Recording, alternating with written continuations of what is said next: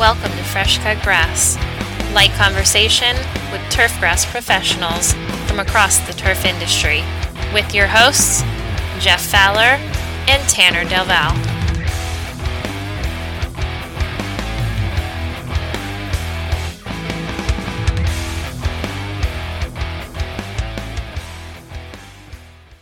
Hello and welcome to this episode of Fresh Cut Grass.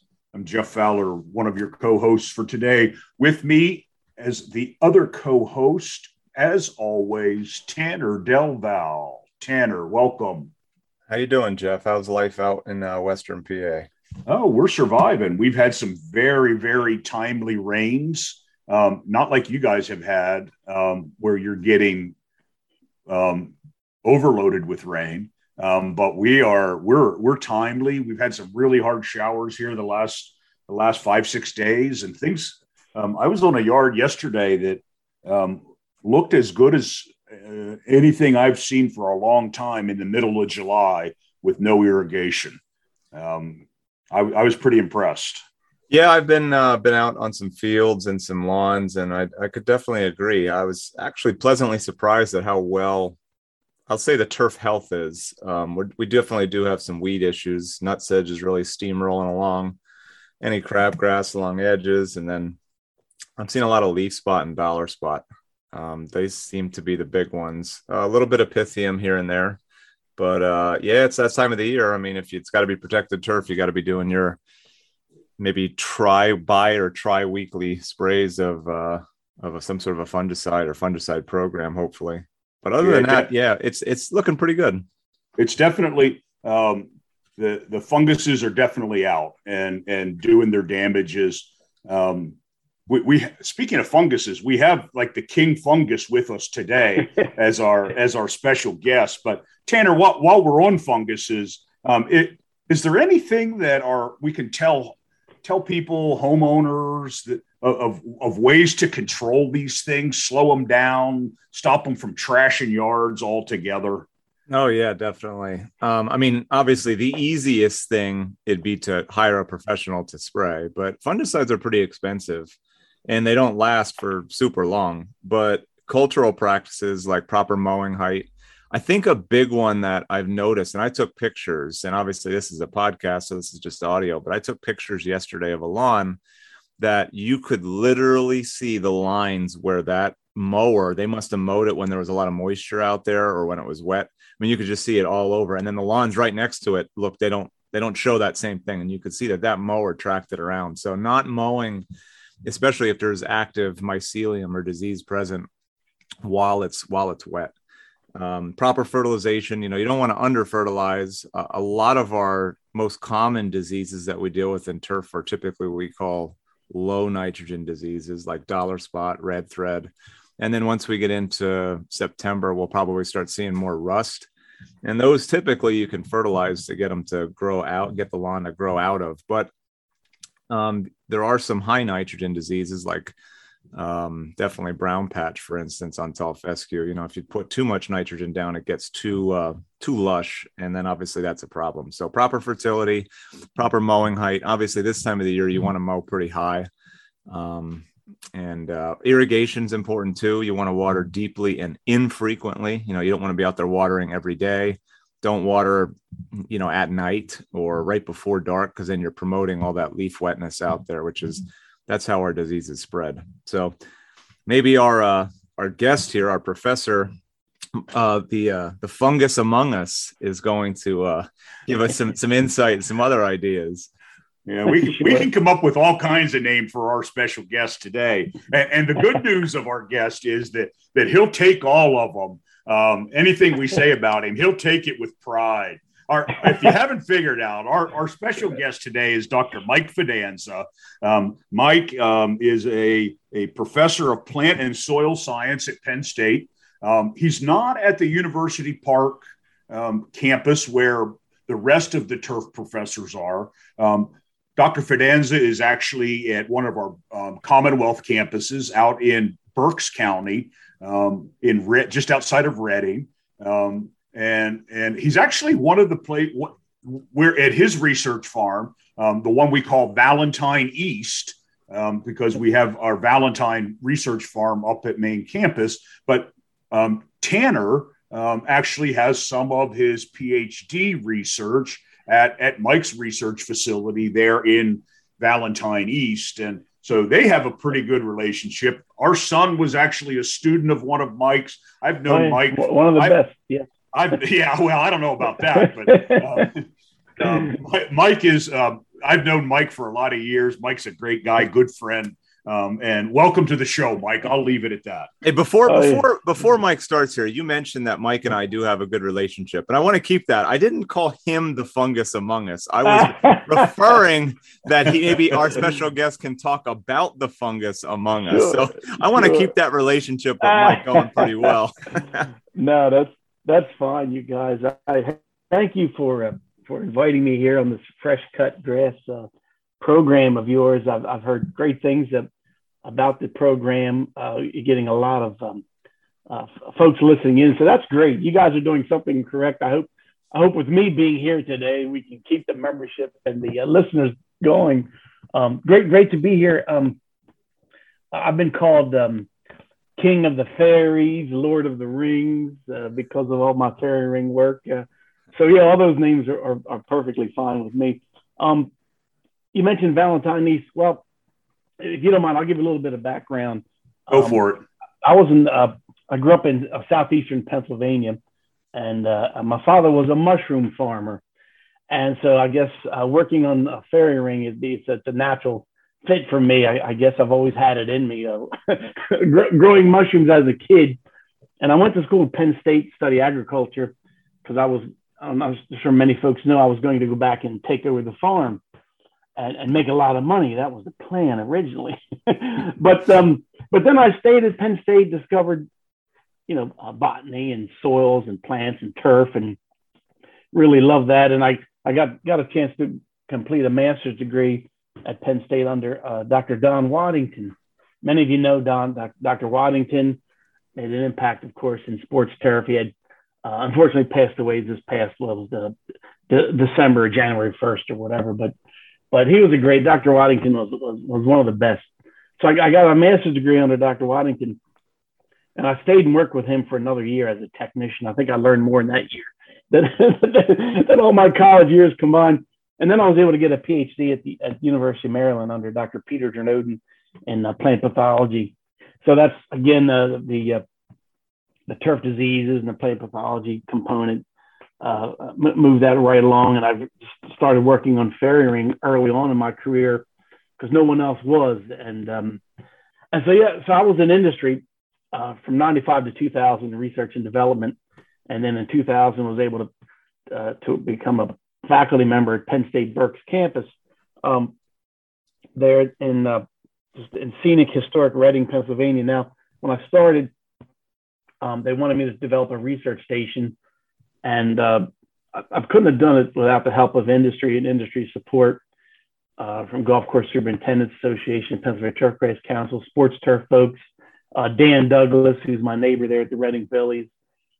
Industry supports really have helped to develop this research station. And you mentioned Valentine East. The industry folks started calling it Valentine East, and then the name stuck because the Joe Valentine Center at University Park, and this is eastern part of the state, so the name Valentine East kind of sticks with us, and I like that. I think that's a great. So we have about 30 acres now, various blocks of turf, creeping bentgrass, tall fescue, ryegrass.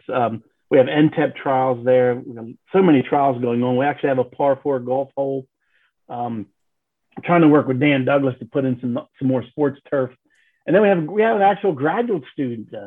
You might have heard of Tanner Duval. We got a graduate student there working on Blue Bermuda. I think it's great. Now, my campus, again, for your listeners, we have 4-year degrees there now, but most of our ag students, all of our agricultural science students and turf majors, they just stay there for the first 2 years, and then the 3rd and 4th year, up at University Park.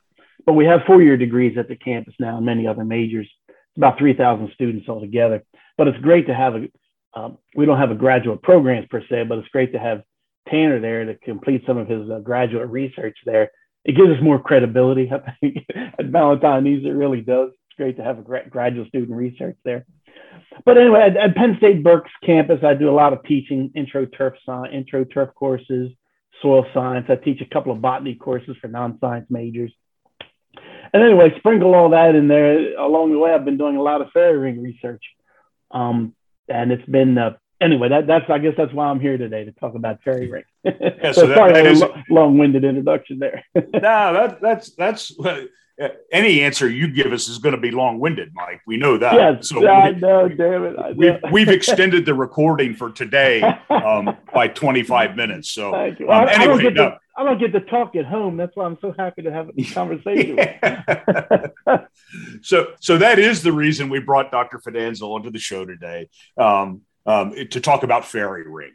And for our listeners, what is fairy ring, Mike? What is it? I hear pictures. I'm on Twitter. I see Fairy Ring Friday. I see pictures. Tell me what it is. What are the, why do I call it fairy ring, and what is it? Yeah. Oh, that's a great question. You mentioned the Twitter. Today is Friday, so we'll see a hashtag Frisky Fairy Ring Friday, which we started a few years ago, where folks post fairy ring pictures in turf, and it's been great. We get photos from all over the world posting. Fairy ring is funny. Fairy ring is there's so much folklore with fairy ring. When people say the word fairy ring, they think of mushrooms popping up in circles, these circular or semicircular fashions. These rings are circles of mushrooms. There's all this European folklore about mushrooms popping up in the middle of the night in wooded areas or in pastures, and it could mean some European cultures or countries would say that it's good luck if you see fairy rings. Others would say it's bad luck. In Austria and Germany, they call them hex rings, they early on, like, in the medieval times, they would say, well, little fairies sprinkled dust, and the next day all these mushrooms appeared, and if you go and walk inside the ring and dance, it'll bring you good luck. And there's all kinds of charming folk tales and folklore about fairy ring. And I will say, I'm going to brag a moment here. In all the turfgrass diseases, I think the fairy ring disease was the very first scientifically published disease. It goes back, I think, to the 1804. This was before brown patch and spring dead spot and dollar spot. So we can kind of claim that fairy ring is the first documented turfgrass disease. It actually goes back to in the 1500s. There's a document, but I'm trying to chase that one down. But fairy ring itself, people see these mushrooms popping up in circles, and you say, okay, that's fairy ring. But it really comes down to, it's caused by a fungus. It's not caused by magical fairies or evil spirits or witches or anything like that. It's caused by a fungus, a basidiomycete fungus. Like Jeff and Tanner, you probably maybe you like mushrooms on your steak or mushrooms on your pizza. It's the same family, the basidiomycetes. They're the mushroom producing fungi. And there's two types of mushrooms. Really comes down to, you can simplify it. You get the toadstool types, and then you get the puffball types. They're both the fruiting bodies of the fungus, the mushrooms, if you will. But you'll see both types. In sand-based soils and root zones, you tend to see more of the puffball types. In mineral soils, you tend to see more of the toadstool types. But, be that as it may, you'll find these mushrooms. Now, when do you find mushrooms? I get a question like, well, when do these mushrooms show up? A lot of times in lawns, you'll see them after a rainfall. You'll get a thunderstorm come through or heavy rain, and then the next day or a day or two later, you'll see all these mushrooms popping up. And they can occur in nice circles, or they can occur in sort of groups or clusters. The mycologists call them troops when they occur like that. And again, there's nothing magical or secret about these fairy rings. They're caused by basidiomycetes. And believe it or not, there's about over 60 documented basidiomycete species that can cause visual fairy ring symptoms in turf. I'll talk about that in a minute. But I think we probably see 10 to 12 species more common than others. The white button mushroom you get at the grocery store, that's agaricus is the species, right? The little white button mushroom agaricus. And we see the agaricus type species in lawns and landscapes, the wild type, and then there's the puffball types, of course, and then there's a few others that we tend to see more often. Now, I mentioned, the visual symptoms of turfgrass. The visual symptoms of fairy ring in turfgrass. This goes back to the, I think, 1950s and 60s, when some of the earlier turf pathologists were making observations on fairy ring. And so they came up with sort of three visual types, type 1, 2, and 3. And I'll start with type 3. When you see mushrooms popping up, that's type 3 fairy ring symptoms. Mushrooms popping up in a circle or semicircle or here and there. That's called type 3 fairy ring symptoms. Type 2 symptoms are the one we often see, the dark green rings or semicircles or arcs. And there's a reason why it's dark green. I'll circle back to that, no pun intended. And then the type 1 symptoms are when you have dead turf. We want to avoid type 1 symptoms. We don't want to see dead turf. Type 2 symptoms, the dark green rings, that's okay. We don't like to see those either, but it may not be that bad. And the type 3 symptoms, when the mushrooms pop up, that's usually easily managed by just gnawing over them, that kind of thing. Hey, Mike. Oh, go ahead. Yep, go ahead, Tanner. Question here. So we see you talk about these type 3 they produce mushrooms. Now, like if you see mushrooms in your lawn, like the smaller mushrooms, not like the big ones, but just smaller mushrooms, are they likely coming from a fairy ring type fungus or not necessarily? Yes, I would group them in as the fairy ring type fungus. When you get those little mushrooms, we call them the plant pathologists and mycologists call those, very scientific term, LBM, little brown mushrooms. We call it, you see those little mushrooms popping up. And yes, they're part of we classify them as fairy ring causing fungi. Even if you don't see an actual fairy ring, okay. That's right. That's correct. You don't have to see a dark green ring or a dead ring of turf. You could just see those mushrooms showing up in little clusters or little troops, or they can assemble themselves in a ring as well. And a lot of times those mushrooms will pop up, and then they'll just, a day or two, when the sun comes out, they'll just wither. And their whole purpose is to open up the cap and disperse their billions of spores that are in the underside. It's amazing machinery that the actual mushroom is composed of. It's all designed to disperse billions of spores. What I've seen, though, and it's something to keep in mind on sports fields and lawns and landscapes, when you see various mushrooms popping up, it's an indication that there's a fungal mycelial mass in the root zone or in the soil, and just keep an eye on that area. Many times nothing really happens. You mow them off and it's fine, but sometimes later on in the summer when it's hot and dry, the areas where you've seen those mushrooms pop up, you might get sort of these localized dry spots. You might get these little dry patch areas, and it's an indication that the fungal mycelium is in that root zone. It's colonizing the thatch, and it can cause these dry patches, it's localized dry spot areas. So again, the mushrooms could be an indication of a future problem.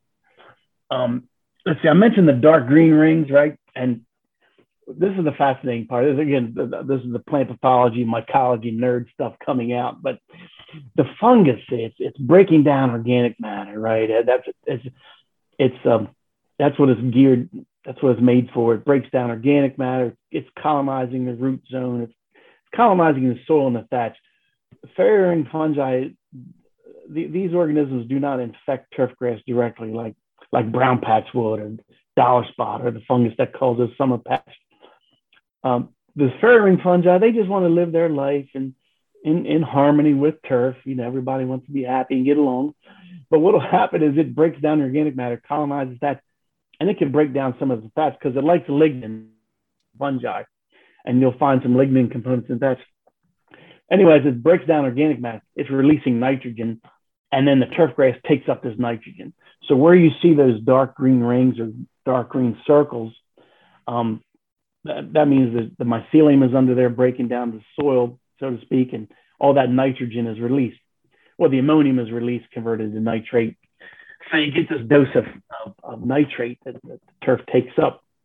So that's why you see those dark green rings. And then sometimes those green rings can just dissipate after a rainfall or two. Sometimes they'll just hang on for a while till the plant takes up all that nitrogen. You got to be careful. You guys probably seen this where you get those dark green rings, and then when it gets the turf stimulated, it grows a lot there, and then you go to mow that off, and you get scalping. This is commonly seen on lawns and landscapes, golf course greens, of course, sports fields, no exception. What we want to avoid is sometimes you'll see those dark green rings start to wilt along the edges, and the plants within that green zone, so to speak, start wilting and dying. And then you'll end up with brown dead turf. This is type 1 symptoms. What's happening is the root zone becomes hydrophobic. The roots of the turfgrass plant can't take up water and nutrients because the fairy ring fungus, the mycelial mass, the vegetative body of that fungus is just growing in the thatch, growing in the soil, and the area becomes hydrophobic. And then you have a mess on your hands. That's what we want to avoid. Okay, so hope your listeners, again, just to kind of summarize, the visual symptoms of fairy ring, type 1, 2, and 3. 1's the most severe necrotic dead turf. Type 2 are the dark green rings. Type 3 are the mushrooms that pop up. Now, these symptoms they can occur singularly like that, 1, 2, or 3, and they can occur all together. You can have a dark green ring with mushrooms popping up inside that ring or along the perimeter, and then you could have dead zones along that ring as well. So they can all occur together. If you have all three, you hit the home run there, so to speak. So again, no exception, lawns, landscapes, sports fields, golf course turf. You see fairy ring everywhere because, again, I think these mushrooms have the mushroom fungi have been around since the dawn of time. So they're out there, and most of the time, again, when you have adequate soil moisture, and you could take a soil sample and you'll find basidiomycete fungi in there. They're growing, doing their thing. Everybody's happy. And what we see, though, is in the summer months when turf is cool, especially cool season grasses, heat stress, drought stress, things are slowing down. We tend to see these fairy rings more in the summer. And I think that makes sense because turf might be undernourished, under-fertilized. And so the visual symptoms of those fairy rings, they're more pronounced. Yeah. So how am I doing so far, Jeff and Tanner? With Yeah. That's I was just sitting here thinking, actually, Tanner, he set himself up perfect for one of our strike 3 questions. Oh no! I mean, we've got him right where we want him on one of your favorite questions. Oh yeah. But Mike, so I'll remind our listeners here today, our special guest today is Dr. Mike Fidanza. Mike is a professor of plant and soil science at Penn State University, based at one of our Commonwealth campuses down in Reading, Pennsylvania, at the Berks campus. So, Mike, once I figure out that I have fairy ring, or that I have rings, is there something I need to do chemically to control, or is it mostly cultural control, or do I turn my head and pretend I don't see it, or what? Yeah. Talk to me about control. Oh, sure. Yeah. I mean, there's cultural practices and then there's chemical controls. Let's look at cultural practices first. One of the things you think about is organic matter management. Let's talk about fats you tend to see fairy ring symptoms, or let's just say fairy ring showing up in sites, lawns and golf course roughs and greens and sports fields with heavy organic matter layers, heavy thatch or thick thatch layers. Again, this fungus, it's these fungi, these Basidiomyces fungi, they love lignin, they're wood decaying fungi. That's just their nature, and they love to colonize thatch. So long term, a thatch management program on lawns and landscapes would be your best one good practice to kind of reduce the incidence of fairy ring from showing up. It may reduce the severity. You still may see some fairy ring here and there, but it may not be as severe.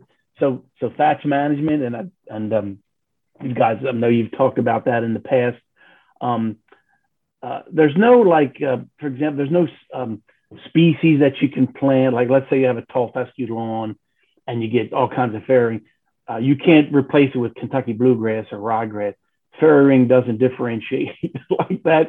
All turfgrass, you'll find fairy ring in all turfgrass species, both warm season and cool season. So we can't talk about resistant cultivars or resistant turf species or anything like that. So your thatch management is important. When you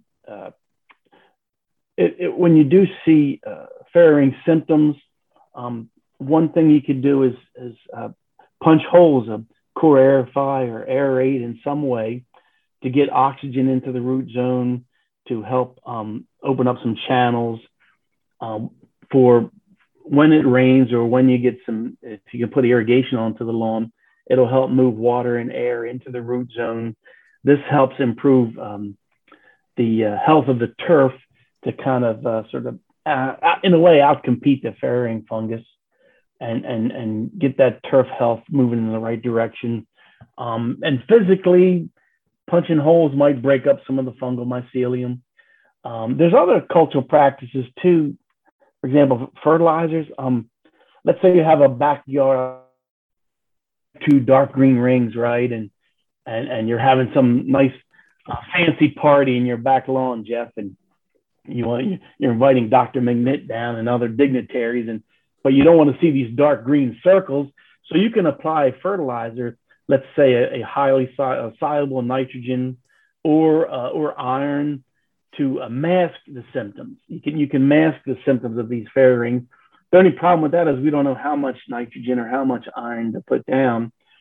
You just got to put down enough iron and nitrogen to get your whole back lawn looking dark green, so you mask the fairy ring symptoms. Well, and this is short term.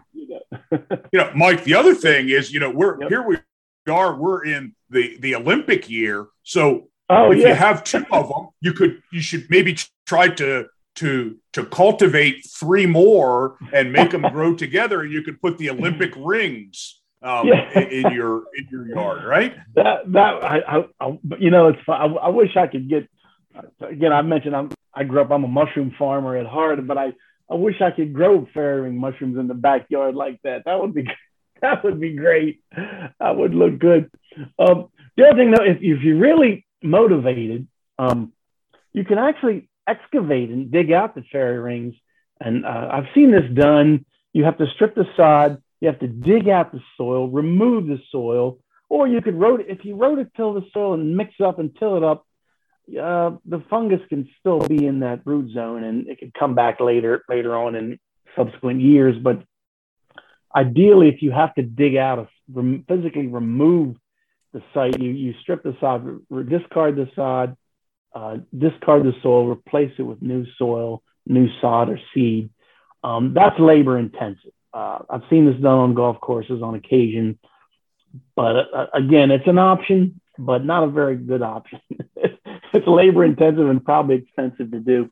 So the cultural practices thing, Tanner, you mentioned irrigation deeply and infrequently. I think that's very important. Let's talk about the environment for a minute, the environmental conditions. When you get these rainfall events, you get these wet, dry cycles. That seems to trigger the fairy ring fungus to go into its active mode, so to speak. And you see these dark green rings, or you see mushrooms popping up. We get a rainfall, we get the thunderstorm coming in, and then it gets hot and dry for a few days, and then another rainfall, and then it gets hot and dry. So these sort of wet, dry cycles triggers fairy ring fungi to do its thing and cause these symptoms in turf. So folks that are irrigating, avoid the light, frequent irrigation. Deep and infrequent is definitely the way to go. That improves the health of the turf, and you sort of tend to get a sort of a uniform wetting front in your root zone, and it'll keep the fairy ring fungi happy. The problem I always worry about with these fairy ring fungi is when they rapidly colonize the root zone and the thatch, then they go hydrophobic. Very difficult to re-wet. The turf can't grab water and nutrients, and we see these dead green rings. So Jeff, to answer your question about the cultural practices thing, there are some options that we can do to manage the symptoms or mitigate the symptoms, prevent the symptoms of visual symptoms of fairy ring. Chemically, though, there's a couple of options. One is using a soil surfactant. Soil surfactants are very, very important to overcome the water repellency or hydrophobic conditions associated with fairy ring root zone. There are many, many soil surfactants out in the marketplace. I know golf courses and sport field folks use soil surfactants. I'm not sure they're used that often in lawn care, but that's certainly an option. What a soil surfactant will do is, again, overcome the hydrophobic root zone conditions. But as you guys know, it's very important when you apply soil surfactant, they have to be watered in. They have to get to the soil. You can't just let them sit there on the turf canopy. So applying the soil surfactant, water it in. It helps if you're punching holes or solid tining first to help get air and water and that soil surfactant down into the thatch, into the root zone. This will help mitigate symptoms of fairy ring and help turf recover. The last case resort is using a fungicide. What a fungicide will do is sort of stop the fungus in its tracks, but then you have to still help the turf recover. And a soil surfactant will help in this regard as well. What folks do on sports fields and golf courses, they'll tank mix fungicides and a fungicide and a soil surfactant. They'll together, apply it, water them both in. That's a very effective program for mitigating fairy ring. I'm not sure how feasible that is for lawns. With for fungicides being expensive for lawn care, but that is an option. And you don't have to treat the whole lawn or the whole area. Really just spot treat areas where you see the fairy ring. But again, the cultural practices just keep that long-term vision in mind of just turf 101, right? Thatch management, proper mowing. You don't want to avoid scalping, avoid any kind of stress. Grow turf grass roots. The more roots you grow, the better. That can help overcome any fairy ring fungi that are sort of occupying that same space. Is there a certain class of fungicide that work best? It's probably not just any fungicide, right? You need to use a certain. Yeah, good point, Tanner. There's several fungicides now labeled for fairy ring. The first one was called ProStar. The active ingredient is flutalanyl, and it was developed in the 1990s. It was the first one labeled for fairy ring. Now it's available as ProStar and from Bayer, and Pedigree from PBI Gordon. Pedigree is a liquid formulation, and that's the newest formulation of flutalanyl called Pedigree. That's still one of the best ones in my fairy ring fungicide trials. I compare all of the fungicides to Pedigree. Heritage works well. I know there's Heritage. There's a granular Heritage for lawns, I believe, that might be a good option for fairy ring and lawns. Heritage is a Strobe chemistry. ProStar and Pedigree is SDHIs. Heritage is your Strobes. All those two classes work very well against fairy ring. Exemplar is a good product. Insignia is a Strobe. Exemplar is a SDHI. And there's a few others, and I'm not mentioning it. I don't mean to not mention them, but there are about a few others that are also labeled for fairy ring, and they're all very good. They've all been tested in university trials. But I've seen fungicides work very well, and I've seen them fail miserably because of not being watered in. So anytime folks are going to use a fungicide for fairing, don't forget you got to water them in or rinse them in, as the late Stan Zontek used to say. So again, and that one other thing too, I want to say about fungicide. Sometimes one application is not enough, and I know it's not something you want to hear. Folks want to hear. Sometimes you make an application of a fungicide and a soil surfactant, water them in, and fairing symptoms will sort of dissipate. But then 3 or 4 weeks later, depending on the environmental conditions, if it's hot, if it's dry, fairing symptoms may come back. So you might need a second application. Sometimes they don't come back, sometimes they do come back. Fairing is mysterious and very elusive. And again, I've been studying fairing for many years and still scratching the surface, trying to understand this organism. It's very, very elusive.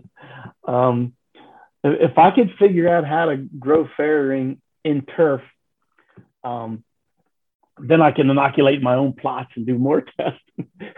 But I rely on folks with lawns and sports fields and golf courses to do fairing testing on actual sites to try to capture some control data.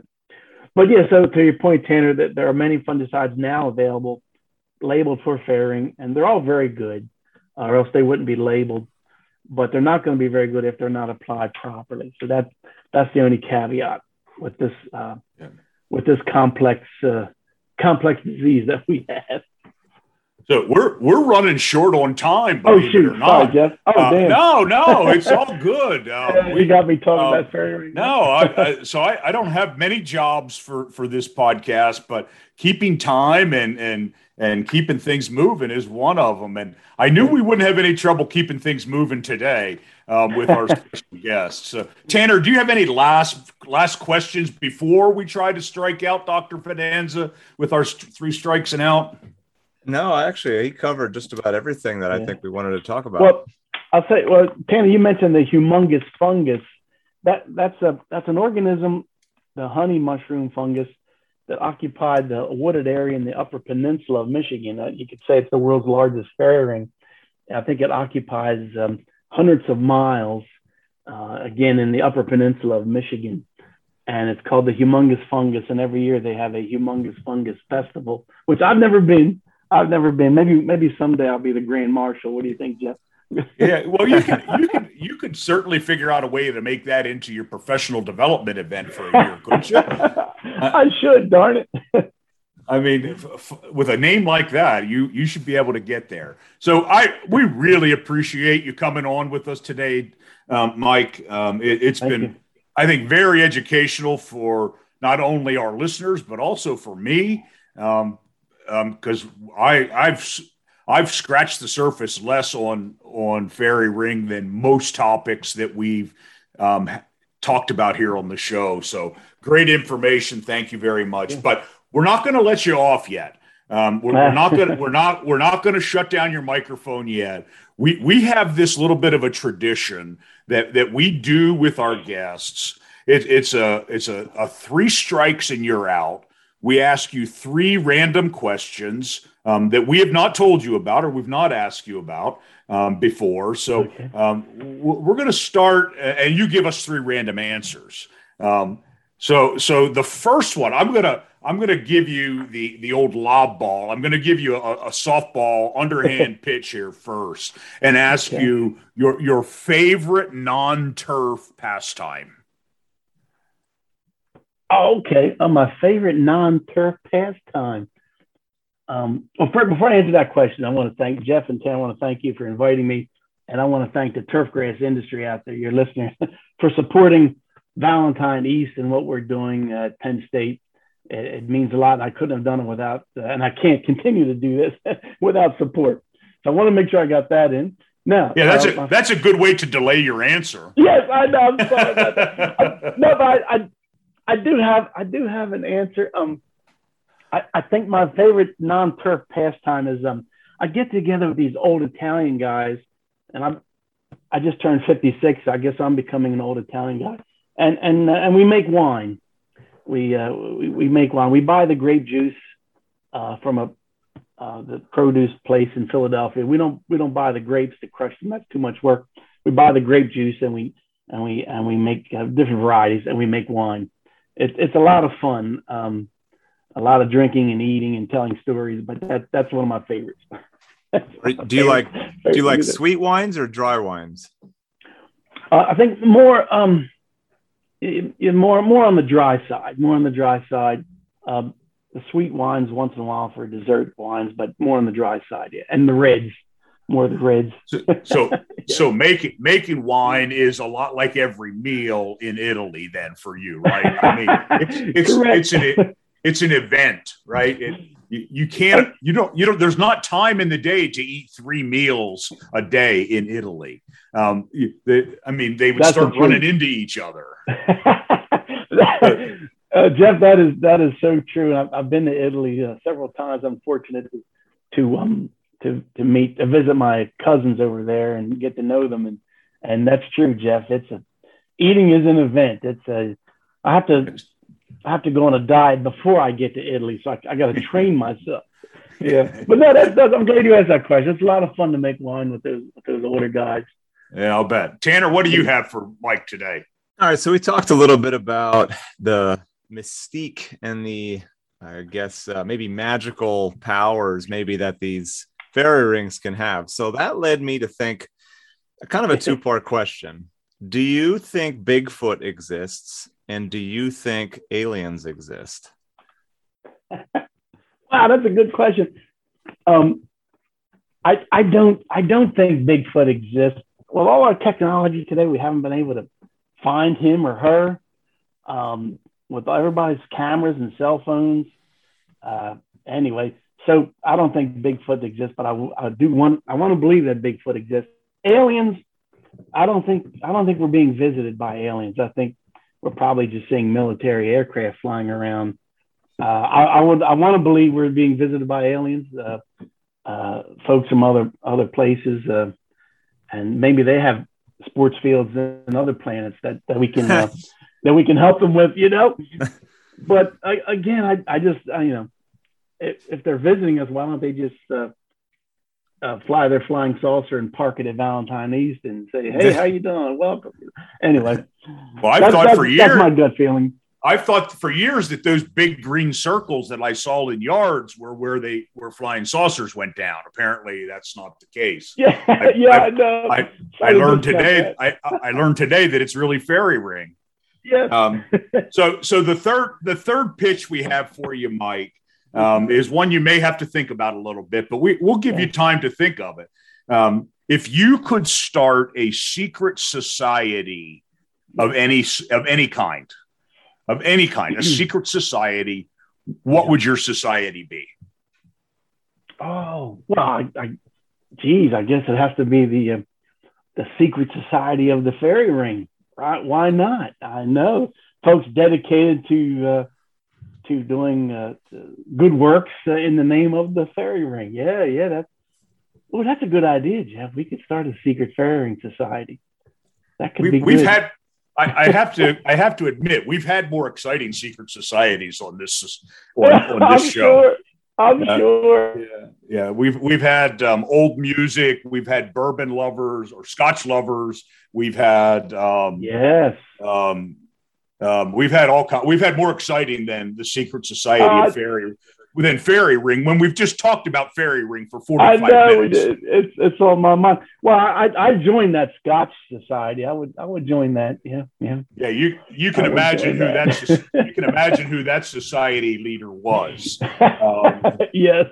I'll just leave it at that. So for our listeners, we've been talking to Dr. Mike Fidanza today about fairy ring. It's been great having you on the show, Mike. We'll have to have you back to talk about something other than fairy ring. Yes, maybe this winter we can do a food show or something like that, and we'll have you on to talk about making good Italian wine. I love that. Yes. So for our listeners, this is Fresh Cut Grass, and if you have questions or episodes that you'd like for us to address, our email is real simple. It's freshcutgrass@psu.edu. You can throw us some questions. You can throw us a topic that you'd like for us to talk about on the show, even a special guest that you'd like for us to have on. Feel free, freshcutgrass@psu.edu. Tanner, I'm going to let you sign us off today. It's been great today, but I'm going to let you tell everybody goodbye. Yeah, thanks a lot.